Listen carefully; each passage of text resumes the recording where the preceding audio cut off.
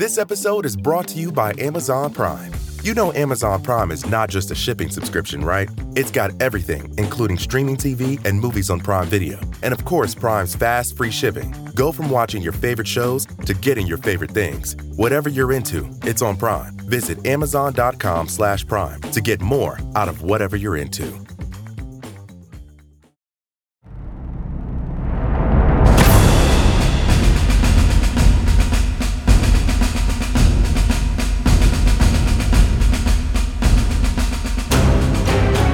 Hello and welcome to the Friday episode of the Battleground Ukraine podcast with me, Patrick Bishop, and Saul David.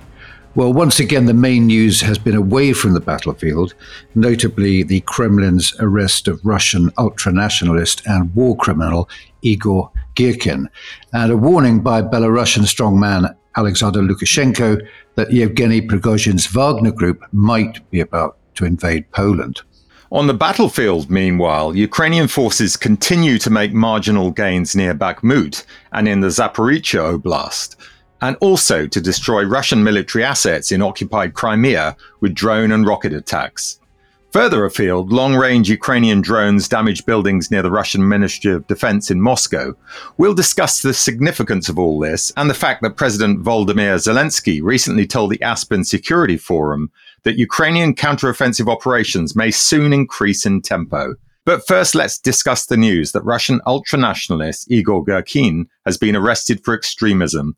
Patrick, what do you think is going on here? Well, frankly, I haven't got a clue, Saul, to be very honest. I'm not sure many people have. Some obvious things are going on here, aren't there? I mean, Girkin's long been very vocal critic of the MOD's conduct of the war, along with Prigozhin, of course. But the assumption's always been that Girkin, who's a very nasty piece of work, is also a former colonel in the FSB. He's got powerful protectors. So has anything changed? Well, we often turn to the Washington, D.C. think tank, the Institute for the Study of War, and their assessment is that Girkin's arrest may be, and I'm quoting, the public manifestation of a shifting balance of power among the Kremlin factions, possibly to the detriment of the Federal Security Service, the FSB, in which Girkin had served. It goes on to note that the arrest might be indicative of a power struggle within the FSB and also linked to the FSB's actions during the Wagner mutiny. And it writes, elements of FSB may have approved the initiation of Girkin's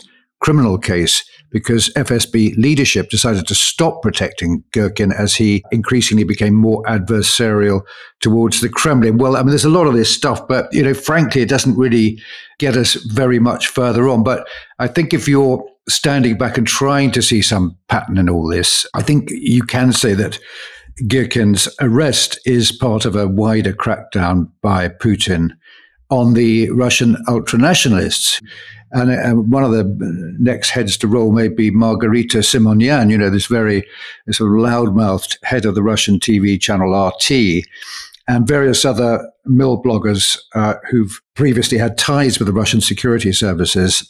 And they were often, they're pretty good sources of information. They're often revealing, good inside stuff, which turns out to be true. So, I think that these ultranationalists, whether they're kind of like Simonian is a bit of an opportunist, but there are others who are true believers. They've served their purpose and they're now becoming more of a threat than an advantage. And so inevitably their usefulness is coming to an end, and therefore they become the focus of the negative attentions of the Kremlin. Well, as you say, Patrick, it seems that the ripples from the Wagner mutiny are still being felt to some extent, which brings us neatly on to Alexander Lukashenko's bizarre claim that Belarus is struggling to prevent the Wagner group from attacking Poland. Now, the Wagner group, as we remember from the mutiny, the deal done was that they would move, that is, both Prigozhin and his remaining fighters would move to Belarus, and what would happen next, nobody knows. But Lukashenko has just made the claim during a meeting with Putin in St. Petersburg. And this is just days after Warsaw had accused Moscow of using Wagner and Minsk, that of course is the capital of Belarus, to destabilize Eastern Europe. Lukashenko responded, "The Wagnerites are beginning to stretch us. I ask, why do you need to go to the West? They reply, we want to go on an excursion to Warsaw, to Reshov." which of course is another town on the Ukrainian border in Poland. Now, the context of all of this is that Poland has recently moved extra soldiers to its border with Belarus, saying it was monitoring Wagner fighters since their move into Belarus earlier this month. Putin followed this up by a warning to Poland that an attack on Belarus equates to an attack on Russia, which has made some Western analysts fear that Russia is preparing a false flag incident to justify an attack on Poland. Now, my view of this is it's just more saber rattling. I don't think we need to be particularly concerned. It's intended to distract the Russian public from the reality, of course, of a failed war that is having and will continue to have disastrous consequences for the Russian people. And certainly both Putin and Lukashenko know that an attack on Poland, as we mentioned last week, would bring NATO into the conflict, which neither of them want. So it seems fairly clear to me. Patrick, do you have any other take on this? I think you just got to look at the map, haven't you, to see that this is nonsense from Wagner. You know, they've got maybe 5,000 fighters. The Poles have got 70,000 full-time soldiers. They've got up to 1,000 tanks, etc., etc. And I'm sure they'd be licking their lips at the thought of taking on Prigozhin's boys. So we can forget that. By the way, Saul, my ears did prick up at the mention of Rzhezhov, as I'm sure it did yours, because we're both listeners may be interested to hear we're both due to fly there in 10 days' time with our producer James Hodgson on our way to Lviv, which is the first stop of a long overdue visit to Ukraine, but we'll tell you more about that later. Now, on the battlefield, meanwhile, Ukraine is continuing with its dual-purpose offensive. It's a slow, methodical advance, but at the same time targeting Russian military assets well behind the lines with missiles and drones. Now, they seem to be making steady progress and irreversible progress, it looks like, around Bakhmut. You mentioned that earlier, Saul. There's been some imagery from the very good reporting from Ukraine website showing that the village of Klishchevika, which is just south of Bakhmut, is now more or less in Ukrainian hands. Now, this gives them a big advantage. We talked before about them gaining command of the sort of heights on the approaches to Bakhmut and giving them basically the ability to call down artillery fire on not just the Russian positions, but the supply routes as well. So all in all, it looks like they're strengthening their grip of the town.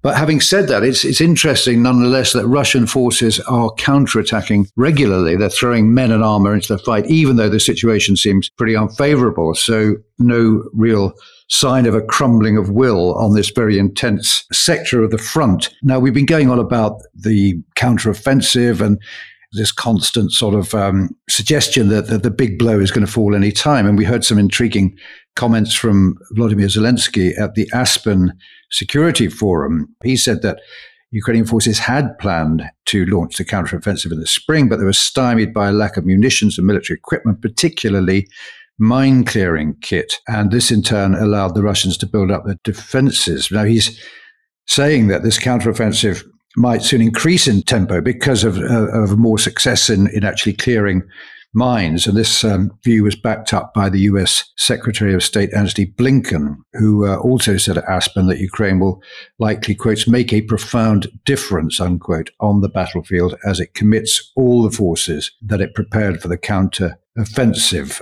Saul, are you convinced by that?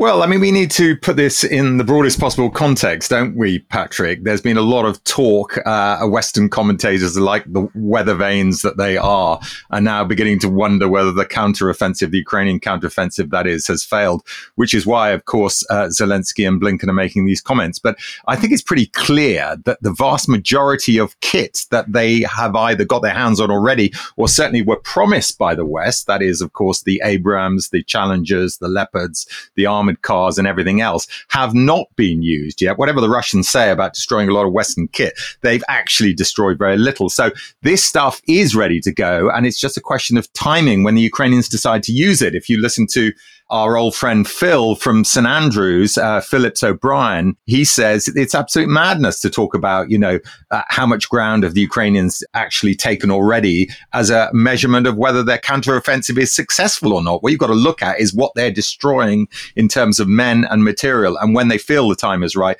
they will go. We keep saying this every week. So let's have a little bit of patience, shall we? Now, as for what they have actually been doing, well, the longer range attacks on the 24th of July, which we mentioned at the top, were, according to a Russian mill blogger, they'd used Storm Shadow missiles to blow up an ammunition depot in Vilna and a repair base in Novostepne, and they are both in occupied Crimea. So they're having an effect there. Other drone strikes hit a military airfield near Jankov, also in the Crimea, and President Zelensky, interestingly enough, followed this up with another vow to retake the whole peninsula. So no negotiation there. Now, on the same day, and this is also significant, long-range Ukrainian drones damaged the Russian Defense Ministry building in Moscow that is said to be the headquarters of the country's notorious Cyber Unit 26165, part of the military intelligence service known as the GRU, and also a business center in Moscow.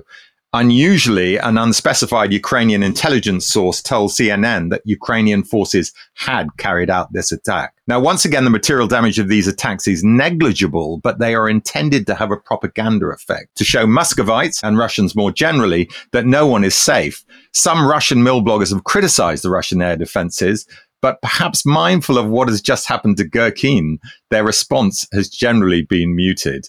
So, Patrick, can you see value in these type of long-range attacks on Moscow? Yeah, I mean, they're very much, as you say, propaganda exercises, aren't they? And the political effect they have is much greater than any military effect, which is pretty much nil.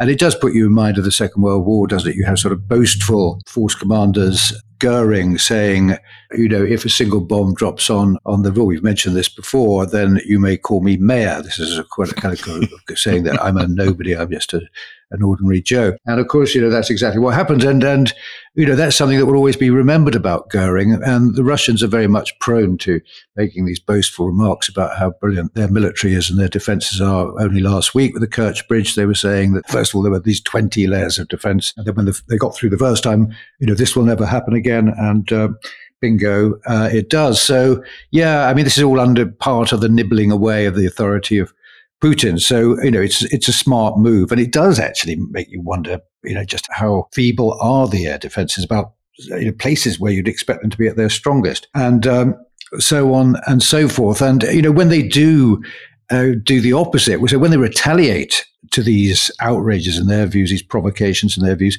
it has a desperately bad effect on, their already pretty much completely discredited image. Look at what happened in Odessa, as a result of the Kerch Bridge thing. They fire cruise missiles, one of them hits the cathedral, setting it on fire, injuring people, damaging it. So they killed one person, I believe, and wounded dozens of others. But this really is an own goal, isn't it, Saul? I mean, the whole thing, the whole enterprise is about restoring historic Russia. But this cathedral was founded back in 1794 during the reign of Catherine the Great, who's one of the Russian leaders that Putin most admires.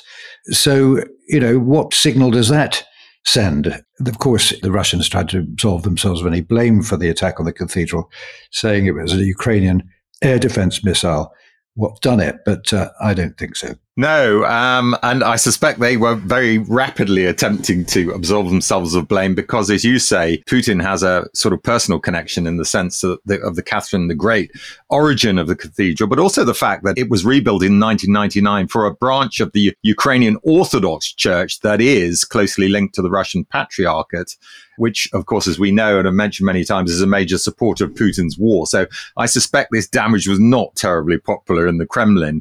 Now, another aspect of the Russian military's incompetence, as we've often mentioned, is the way it treats its soldiers. And this was brought home in stark relief this weekend when the Sunday Times published a remarkable story about a diary written by a Russian soldier on the front line and recovered by Ukrainian troops when they advanced recently in Zaporizhzhia Oblast.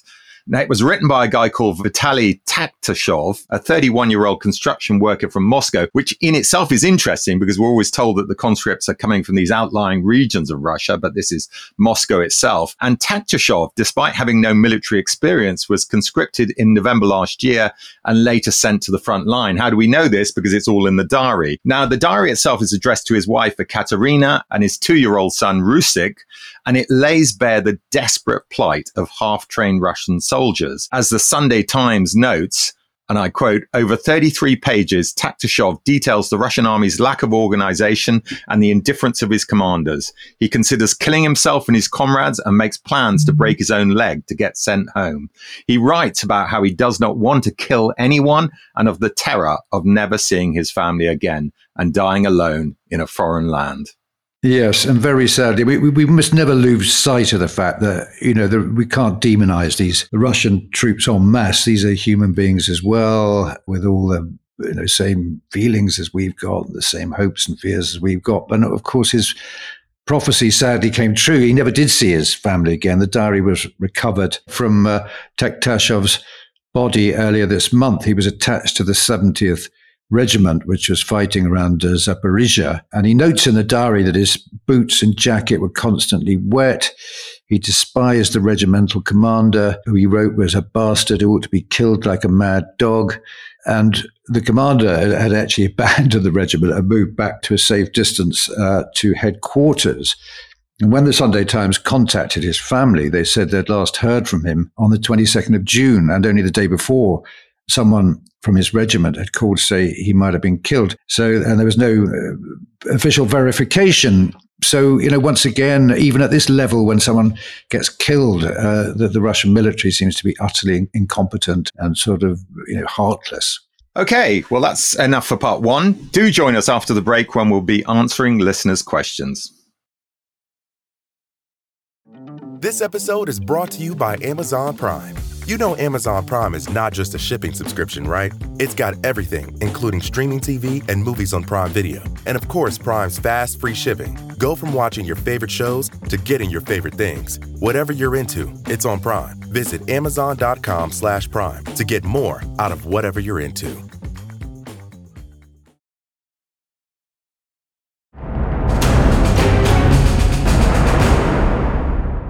Welcome back. Well, the first question comes from someone called Hortic Stud. I'm not sure that's his real name. He asks, is this counter-offensive stalling? We referenced this a bit earlier on, but I think we could say a bit more about it. He goes on, we never hear much about Ukraine soldier casualties. Are they taking serious losses? Well, I'll just say, no, it's not stalling, but it's going at a pace that the Ukrainians are dictating, not Western media. But what's becoming clear now was that when it was launched, and this is what Zelensky was saying at Aspen, Ukraine was in no position to launch a decisive move that was going to split open the front. And it seems they're only now reaching that critical mass of armor and artillery of various sorts that they need to attempt such a thing. To be fair, this is what we've been saying for some time, isn't it, Saul? But it could be that the moment is soon approaching. Who knows? We may be there when it happens. On the casualty front, Ukrainian losses are one of the world's best kept secrets, I would say. And there is a lot of evidence that it's beginning to hurt. Our friend Colin Freeman, who's appeared several times on the podcast, had a brilliant piece in The Spectator last week from a field hospital near Bakhmut, in which he gave a very vivid impression of the scale of the casualties. And it also carried some quotes from soldiers wondering out loud whether Kiev's maximalist war aims of taking back every inch of Ukrainian soil were actually worth the terrible suffering. However, you've got to say that there was no sign that, in Colin's view anyway, that this is translating into a slackening of will or effort, for the moment at least. Okay, next question is from Duncan Larkin, and it's on the effect of the war on the American election. He asks, the closer we get to the US 2024 election, the more important it is for the outcome of the war. What efforts do you think Putin is doing to interfere in these make or break elections? How will Russia adapt from 2016 and 2020? Well, it's a good question. And we know that there's still a lot of activity on the cyber warfare front. But we also know from our inside source on the podcast that actually Russian attempts are having increasingly little effect. I mean, you go back to 2016, where they really did have a big effect on the American election and possibly a decisive effect. Those were days when the West wasn't quite as forewarned and forearmed as it is now. The whole of NATO, of course, has come together in a defensive cyber security posture, and it is on the lookout for all of this sort of Russian activity. And we know from our contact, as I've already mentioned, that a lot of this stuff is being logged as it happens. So the possibility of the Russians having anything like the same effect on the US election, important as that would be, certainly if it gets Trump elected, we're not so sure. But as we've also speculated, Patrick, I mean, I think even a Republican victory doesn't necessarily mean doom for the Ukrainian war effort, if indeed the war is still going on in the autumn of 2024. And of course, when the president actually takes power in January the following year. What's your feeling about that? Yes, I think it's exactly as you say, Saul. It's diminishing returns, really, isn't it? I mean, they had quite a lot of success early on when people weren't as prepared, but it's now got, I think the best they can hope for really is a sort of muddying of the waters, which is their sort of basic aim, is to make everything doubtful, to make people suspicious of all information. But I think it's so kind of, obvious a potential threat that it's not actually going to have a huge effect. I can't really see what they can do that is going to actually make people vote for one candidate over the other in the present circumstances. Now, this is an interesting one, Saul, isn't it? We've had a lot of interest in the consequences of the attack on the Kerch Bridge, Russian retaliation by pulling out of the grain export program and actually launching attacks on Odessa. And the questions all boil down to the same thing. One is basically how damaging is this going to be to Ukraine, i.e. the shutting down of the sea route for their very important grain exports? Well, I'll start off. I'm sure you've got something to say about it, Saul, but very simply, yes, of course, it's going to hurt the Ukrainian economy badly. There's been a bit of relief on that front as the West is helping Ukraine to export the grain overland. So that's compensating a wee bit, although that's created its own problems, actually, of course, because European farmers, and particularly Polish farmers, are concerned about the effect it will have on them. But I think that the problem is more the impact that it's going to have on the world market and supplies to poor countries, especially in Africa. Now, if we cast our minds back to July 2022, Russia agreed not to destroy Ukraine's grain exporting infrastructure, given how one of the reasons they gave was how important they were being very high-minded and saying that this was because of the importance that the trade had for Africa. It's a big supplier of food to Africa. And the deal was negotiated by Turkey and the UN. And it was, initially it was pretty successful, but combination of things. I think long before the Kerch Bridge attack, the Russians had already decided that they were going to pull out.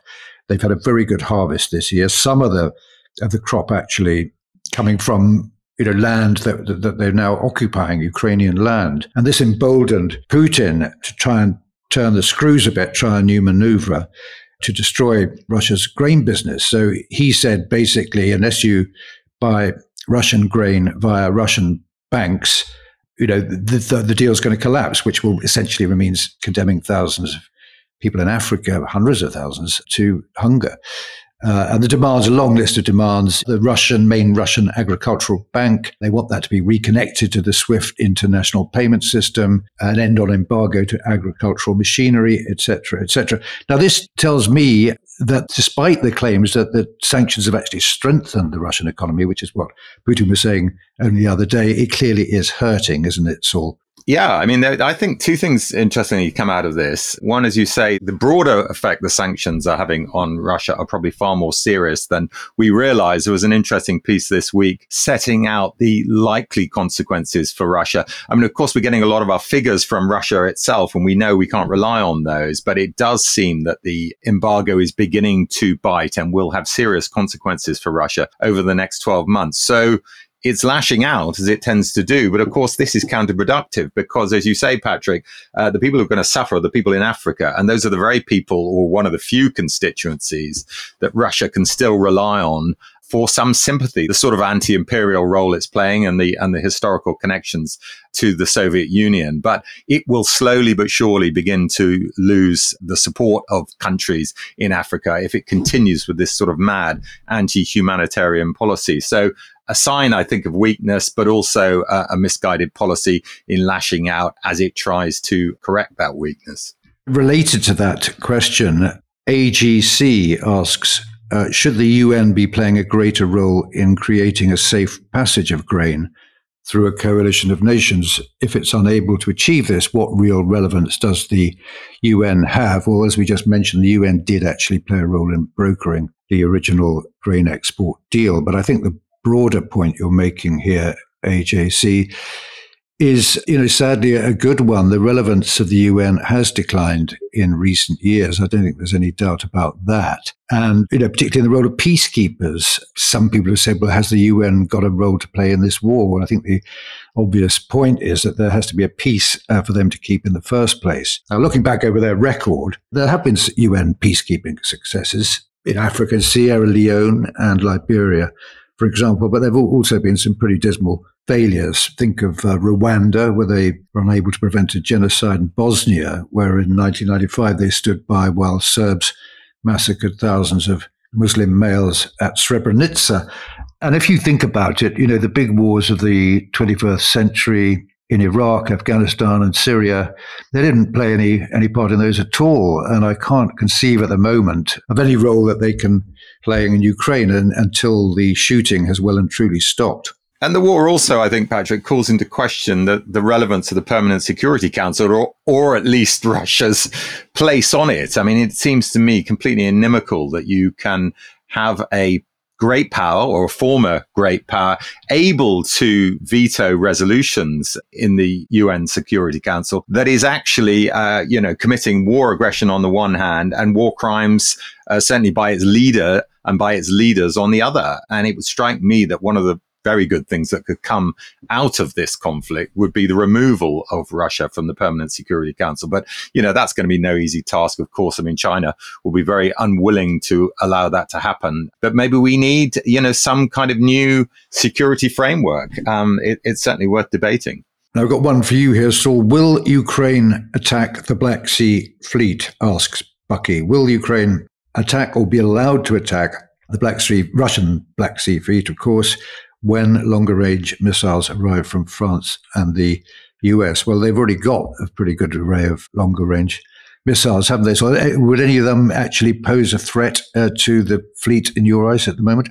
Well, it's a good question, isn't it? Because, they apparently used adapted missiles to attack and sink the Moskva. So I think the answer to that is undoubtedly, because we're not talking about a situation where Russian territory is being attacked with Western weapons, or at least I don't think that's a comparable situation. We are talking about the assault on Russian military assets in a zone of war, which of course is the maritime area close to Ukraine. And I don't think there's any question that they will do that if they can. And what we've noticed, of course, is that Russia, apart from submarines, is generally keeping its warships well away from the Ukrainian coast because it knows how much danger they already pose. And of course, it's not just the material effect. As with anything in war, the moral effect is huge too. And the loss of any more major warships would be, frankly, a PR disaster for Russia if it needs any more PR disasters. So the answer is yes, but whether it will happen, i.e. whether the Russians will put their fleet in such a position that it can be attacked, is another matter. Now, we've got a question here from Gareth B., who asks, what is the status and standard of living in Russian-controlled Ukrainian territory? Well, this is really terra incognita to a large extent, isn't it, Saul? We get a few glimpses. I mean, there are still pro-Russian Ukrainians in these Russian-captured areas who are doing their dirty work for them. And tell the listeners about what they can hear in this week's interview with Aidan Aslin, who really, a large part of his suffering was at the hands of just these people, wasn't it? Yeah, I mean, he's very scathing about them, of course, because having fought in the Ukrainian army, a battalion of Ukrainian Marines, and Aidan Aslin, as I think the listeners will know, certainly if they've listened to this week's big interview, that was just the first part of the interview, Patrick, because as you will know, we were both there listening aghast to what Aidan had to tell us about his time fighting the Russians in Mariupol during the siege, and of course later incarcerated by the DPR, that's the Donetsk People's Republic, a sort of tin pot pro Putin regime of mixture, frankly, of Russian-speaking Ukrainians, of course, but also Russians too, running the show there. And his description, interestingly enough, just to answer specifically the question that's come from Gareth B, is, as he's driving into Donetsk, he's blindfolded, but he's managed to sort of, get a sneaker peek underneath the blindfold. He's going through what is obviously a pretty devastated land into a city that looks pretty grim. This, of course, is a country in the midst of war. No question about that. But have things got better since the Russian speakers, the pro-Russians, took over that part of eastern Ukraine? Well, from what he was telling us, absolutely not. But far more concerning, I think, is the way these people behave. I mean, when he was initially captured, he was asked whether he wanted to be handed over to the Donetsk People Republic or kept by the Russians. And he very much said, as did all his colleagues, the latter. Well, they handed him over to the DPR anyway. And the treatment by them is absolutely barbaric. So if you want to be chilled to the bone, then listen to the second part of our interview with Aidan next week. But even if you don't, even if you find those sort of details hard to stomach, I think you should listen anyway, because you will understand the sort of people we're talking about. So to sum up, the place is pretty grim because it's under war and it's under attack. It's under-resourced. It's, in a hell of a mess. And it's full of a bunch of, frankly, people at the top, a bunch of psychopaths who need to be dealt with sooner or later. And I expect they will be. I think a lot of those guys there, certainly the ones who can be identified, including the guy who tortured and beat Aidan, he's with brilliant detective work has managed to identify the guy himself. You'll hear his name if you listen to next week's big interview. And I suspect a lot of these people are dead men walking. Yes, indeed. Just to give you a heads up, all you people out there, next week, we'll still be doing our recording from Blighty, but the week after that, we'll be in Ukraine. We've been talking about this for a while. We finally got round to it and we'll be heading off. So the week after next, both the news podcast and the interview will be coming from there. But do join us next week. First of all, on Wednesday for the second part of what Saul rightly describes as a completely gripping and horrifying interview with Aidan Aslan. And then again on Friday for the news and comment. Goodbye.